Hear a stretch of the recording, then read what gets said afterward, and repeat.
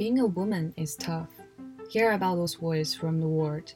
Aggressive, emotional, incapable, second citizen, undereducated, and no future. How do you feel about it? If you're sick of those voices wandering in your mind, listen to me. No matter where you are, we are here to break those voices and educate ourselves together in leadership, business, and power. Because every woman has strengths to build her own weapons and bring out the authentic, beautiful, wise, and successful self. Welcome to Woman in Power. I'm your host, Li Xin. In today's episode, let's talk with Denisha Rattali. Denisha is the Director of Religious and Spiritual Life at Babson College. As a Black woman, she has the face and authenticity to herself and people around her. When I first met Denisha, I noticed on her wall there were so many appreciation cards from her students, family, and friends. She told me that we are the ones to create our own world, and hers is definitely full of gratefulness. As a woman, Denisha never surrenders to social limitations, and even when she failed, she always has the courage to stand up and fight it again, which made her one of our best role models. Today, let's hear about Denisha's story of being a woman. Hi, Denisha. Welcome to Women in Power. Thank you, Lishan. I appreciate it. I'm so excited to be here, and great job you're doing. I am so thankful that you have this amazing podcast around women's empowerment. This is spectacular. So I'm happy to be here. Wow, thank you so much. It's just like such a pleasure to hear your story. And first, I'm going to ask you a really big question.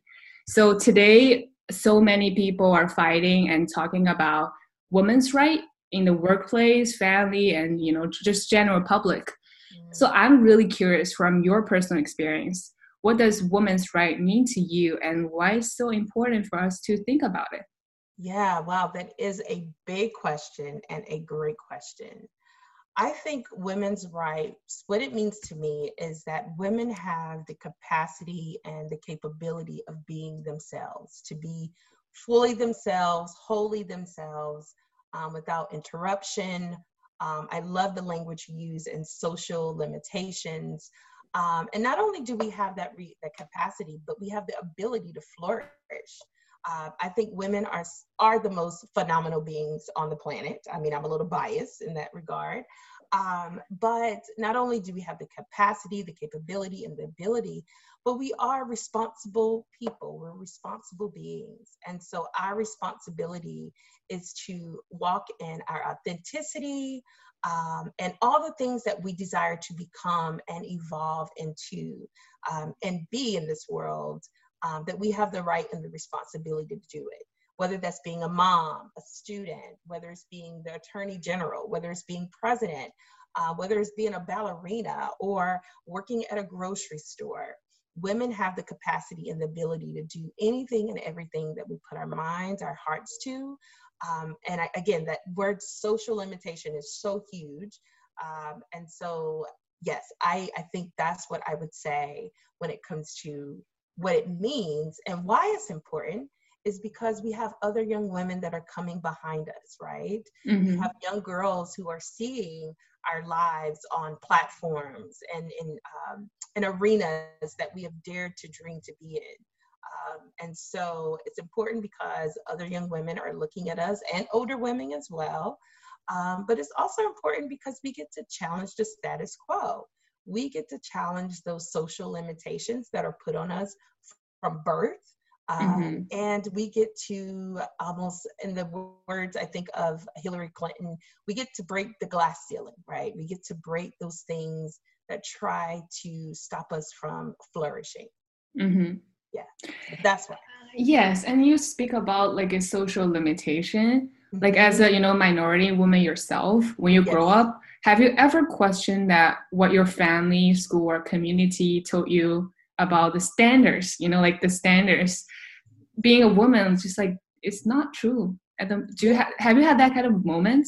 Absolutely. I have those moments almost, if not every day, maybe at least 3 or 4 times a week.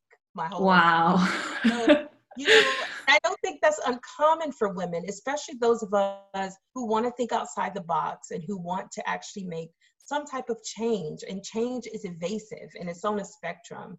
And so for me, I've always been that child that, I don't want to use this language in a negative sense, but I've been kind of wild, you know, like I remember one particular time my mom wanted me to wear a dress to church. Mm-hmm. And I didn't want to wear a dress because I thought it was stupid. I was like, I'm a girl, but why do I have to wear a dress? Like that doesn't define me. So what I did was I actually wore jeans under the dress. And I had this short dress on. Well, the dress came to my knees and I had on these baggy jeans underneath. And my mom let me go to church that way.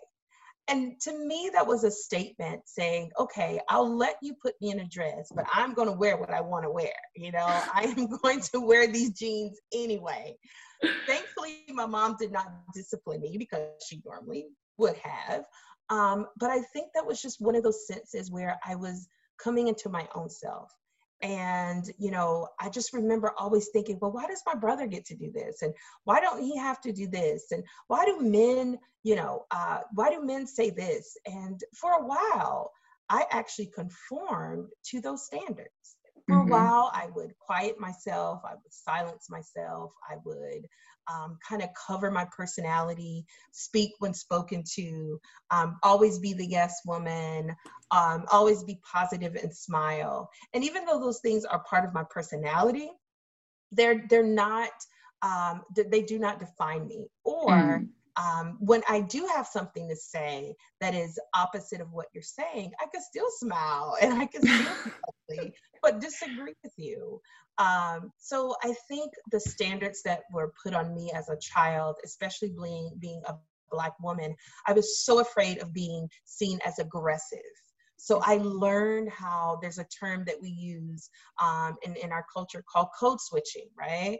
So code switching is when you're around the majority group or you're around non-Blacks or people who are not a part of your ethnic identity, and you act a certain way just so that you can just navigate that area or that space. And then once you get around people that look like you, your tribe, your group, your people, you are more apt to be your authentic self. And so I've learned code switching. I mean, my mom and dad taught me those things, especially growing up in the South, where the KKK can march through your county at any time they wanted to, right? I've seen the KKK march through my county. I've been called the N-word by white men carrying Confederate flags. I've been followed in stores. I've been called a thief. And none of those things are, of course, not true, but they do have implications on how I see myself and how I navigate the world. And so I had to learn at an early age, and I'm still learning. I'm living in Massachusetts. It's a different code of switching, but I'm learning how to undress myself from those things and to redress myself on empowering things. Affirmations, reading, educating, learning about history, self-discovery. It is really brave and courageous to be your true self as a woman. It is so brave to speak up, to have a voice, and this is the last thing I'll say. About a few years ago, I remember I would take off my shoes and I would walk in the house or I would walk outside. Now, most people know me, I'm a germaphobe, so that doesn't even happen often.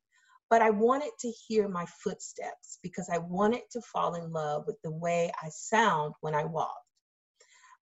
For so long, I just was so disconnected from my body and and seeing it as an object. And we could go through all those things. Like that's a whole podcast by itself, right? But I learned to love the sound of my feet walking. I learned to love the sound of my voice. And that has been really, really just nurturing and empowering within itself. So yes, I have had those moments. But I've unlearned a lot and I'm still unlearning so that I can learn, I mean, like, even me, this is my first time hearing part of your story, and I feel, shocked. You have experienced so many different things, and you're here, you overcome it. I mean, like, a lot of people, like, even for the women around me, people are scary to be like, especially women. They're scary to be seen as aggressive. Mm-hmm. Aggressive, like it just like what we don't call a man is aggressive. We call women aggressive. Exactly. So I wonder, like, how did you do to clear yourself from all those stereotypes? You know, like this stereotype that other people give you. Like, do you just don't listen to it, or how do you handle it? Well, I think it was a process. And one of the things is I am a woman of faith, right? So my faith is very important to me. And I've learned how to, and I think we had the conversation about, Buddhism, and we talked about Christianity. So we talked a lot about many different religions. And so for me, it was through prayer. I mean, I'm not going to say that was the first thing. It probably wasn't the first thing, but it was the most powerful things.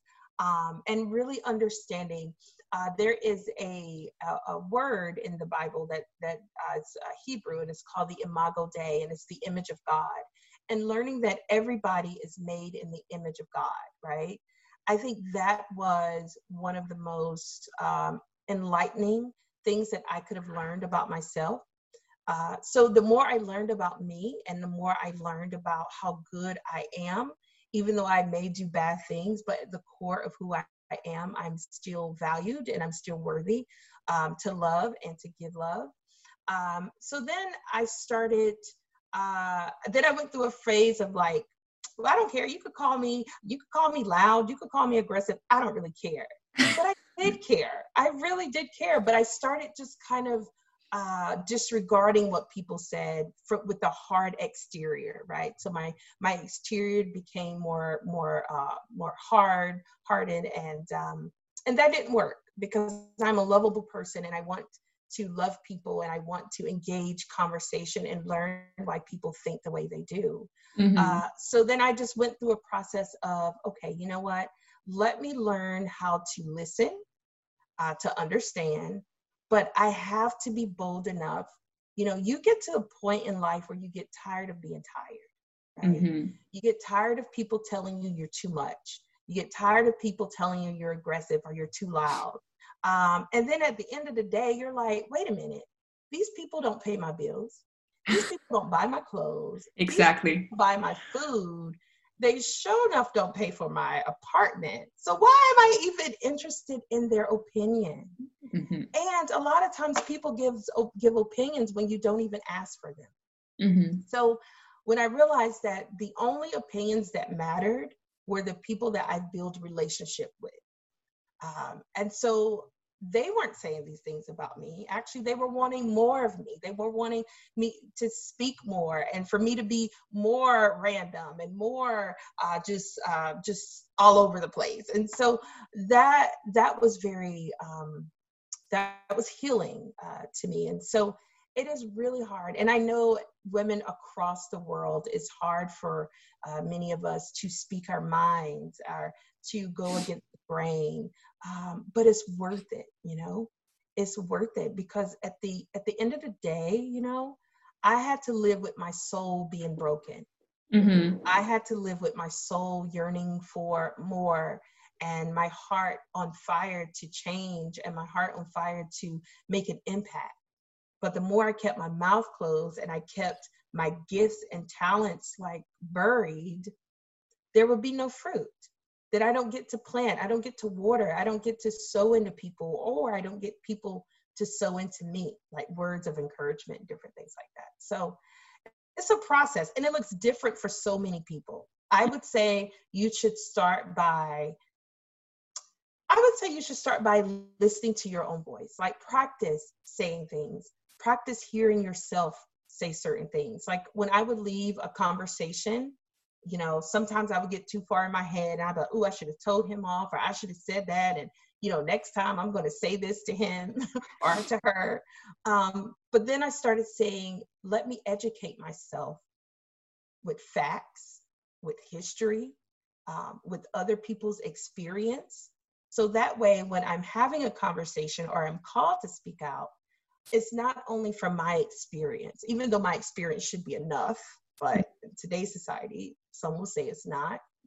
but I want to be able to give you a spectrum of information to kind of help your learning curve if you ever push back against anything I say or disagree with my experience, if that makes sense. Yes, literally. It's a very sincere, like self-reflection, I feel. It's just like you have a very good connection with yourself first, then everything will change. But you got to understand yourself. You got to educate yourself, like you said. That's very important. So I wonder, like, because you work for Babson College, right? You have a very diverse group of students that visiting you every day. Yeah. I guess it's just like an assumption that, people in American is different than, student from Indian or China, right? Especially for, the girls, women. Yes. Do you see like any, major difference between them when it comes to, okay, women in power, Because that's a really good question. I think the only difference that I may have is educating women who are not Black or who haven't had a minority experience, just educating them on what that may look like. Right? Just, sharing that story. But all women that I've engaged with, they all, that I feel like, again, my faith, I feel like God has allowed me to engage with. I don't think that people come to me just because, but I think of it as, wow, God, thank you for trusting me to connect with this person, to connect with this woman.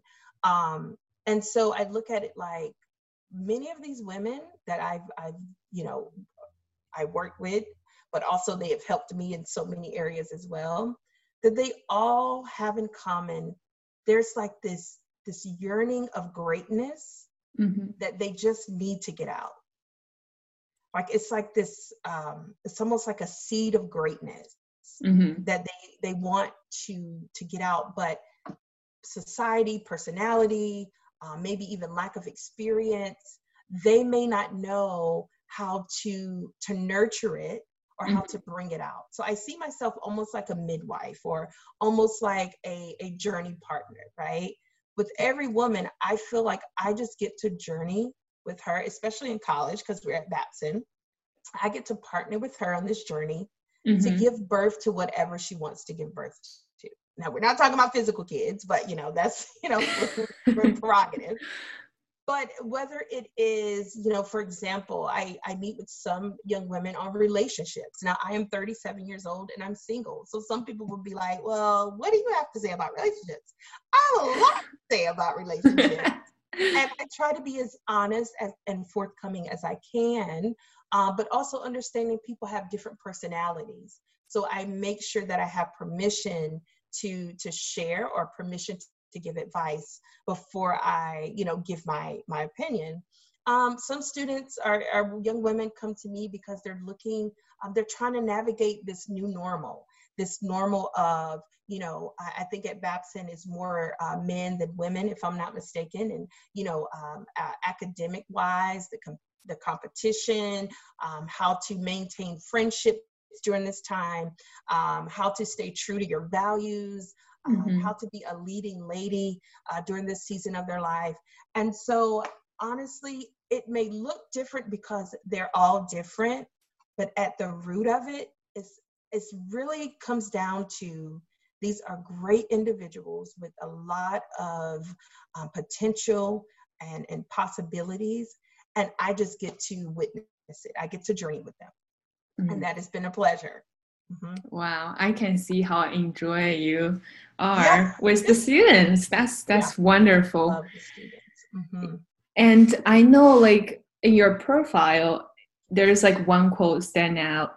You wrote, "You like to help women find confidence in themselves by deconstruction beauty standards and apprehension around makeups and natural hair." Like, many people might blame that it's society's fault that give women pressure and even how women should look like, but eventually our women are, the decision maker for ourselves. Like you said it before, like we need to be true to ourselves first, right? Mm-hmm, So mm-hmm. what's your suggestion to those women who are seeking for, like, you know, how to make a right decision that is from their heart?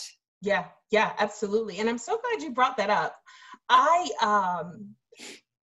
think and I just tell a little bit about me. So I hated makeup. I remember in high school, I would be like, I'll never be one of those girls who wear makeup, and I'll never be one of those girls who always wear leopard print. Like, who does that? Okay, fast forward 20 years later, I am doing that. I love leopard print. Today, I'm surprised I don't have it on. And I wear makeup almost every day. I mean, even in quarantine, I'm like, ooh, lipstick. Let's order a new tube of lipstick, you know? And so over the years, I've come to realize that there had to be some deconstruction. Yes, from society, but what I believed, you know, because I believe you have to come in agreement with those things. You have to be like, oh, well, society says that I should look like this, or I should do this in order to get a man, or in order to get a job, or in order for people to see that I'm smart, right? So it becomes like, oh, in order for me to do this, I need to be this. And so I had to learn how to make better decisions when it comes to who I am as a person, right? Like, their expectations do not define me. What they are requesting of me is not my standard. Their standard of beauty is not my standard. I had to, you know, look in the mirror and really force myself to look at myself and see the beauty that was there. That was so hard. That was probably one of the hardest things. I can imagine. Yeah. You know, and so because you have all these thoughts, and you know, at that time I was still single, and I'm like, oh my God, I'm single, and you know, I needed, like, there has to be something wrong with the outer. There's something wrong with the inner. And then I was like, wait a minute, there's nothing wrong with that. You know, there's nothing wrong with the outer. There's nothing wrong with the inner. And my life is not predicated on beauty standards. You know, my life, you know, I don't get a reward at the end of life that says, oh my God, Denicia, you were beautiful and you got a husband. Here's a reward. That's not a reward. That's not an achievement. It's not a goal of mine, right? The older I've become, my goal in life is to be more authentic myself. So, for example, I just brought some roller skates. Now, we're in a pandemic. I'm not going outside to roller skate. So I'm about to roller skate in my house, back and forth around this counter, up and down my hallway, because it brings me joy, right? And so when it comes to making decision, it's based on your values. My value is about joy. My values is about, like, integrity and honesty, and being, of course, true to myself and true to who I am. But it's really also about one thing I live by. I don't ever want anyone to come in my presence and leave the way they came. If you come in my presence and you leave sad, or you leave offended, or you leave upset, that's not a value of mine. I want people to experience me, whether we agree or disagree or have an argument, but I want the experience with other people to be a good one, to be a positive one, to be an empowering one. But I also want the experience of myself to be the same, right? So I had to learn, how do I experience myself? And at one point in time, it wasn't good, because I was being kind to everyone else. I was supportive of everyone else. But when I started listening to the thoughts that I was saying to myself, they were very harsh, very horrible. And so even to this day, sometimes I'll send an email to certain college young ladies, and I'll say, and in the subject line, it'll say, are you being kind to yourself? And then I'll put like a little, you know, in the message box, just checking in, making sure you're being kind to yourself, because I know the struggle, especially as women, that we have to be kind and compassionate towards our own souls. So I hope that answered your question.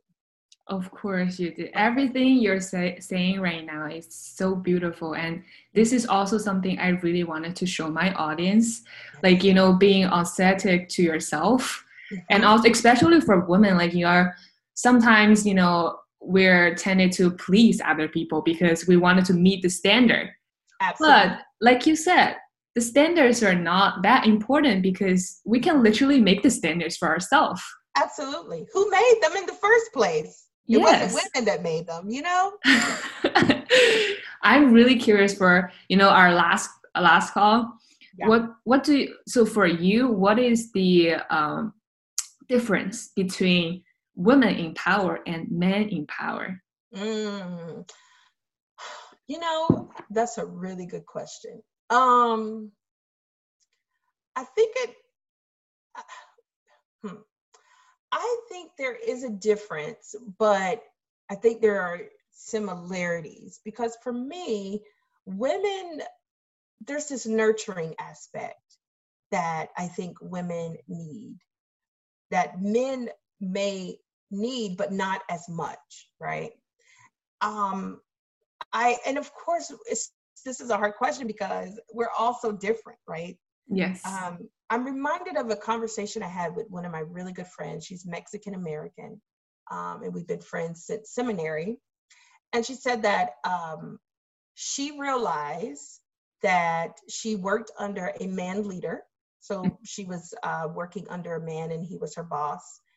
And she realized for so many years, she was leading like a man. And what that meant was she wasn't tapping into her feminine energy or her feminism in the sense of like, I am a woman. I don't have to lead hard and stern. I can lead based on my personality, but also based on my nurturing traits, right? So I'm not saying all women are nurturing, but nurturing looks different. But that is one of the things I think is different between men empowerment and women empowerment. The similarity is that both of them need to be empowered, right? But it's in how you do it. And I think that men empowerment doesn't take much because they're a man and this is a patriarchal society. I mean, I could be biased. I don't think men need to be empowered as much as women do because they are groomed to be in power, right? They're groomed to be leaders or to be heads of the household or to be heads or bosses or leaders in certain platform or atmospheres.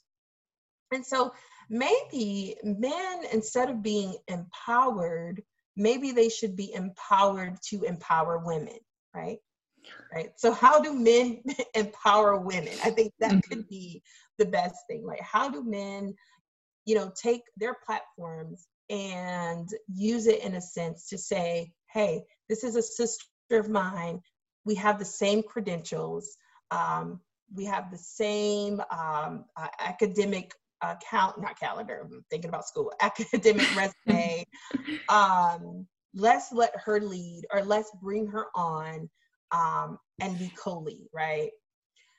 When it comes to women in power, I think that we have seen in the past years, women just flourish like never before, from my understanding. Now, of course, in history, women have done phenomenal things, but now women at younger ages are doing things unheard of, right? They are young girls and young ladies are grabbing hold to my gender, it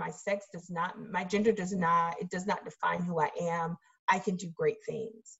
And so empowerment could look different, right? In the next 10 to 15 years, it could be that now that we are empowered, we could empower other people because as women, we have gathered and gained all the things that we need to navigate the society. So yeah, I think that that's a really good question.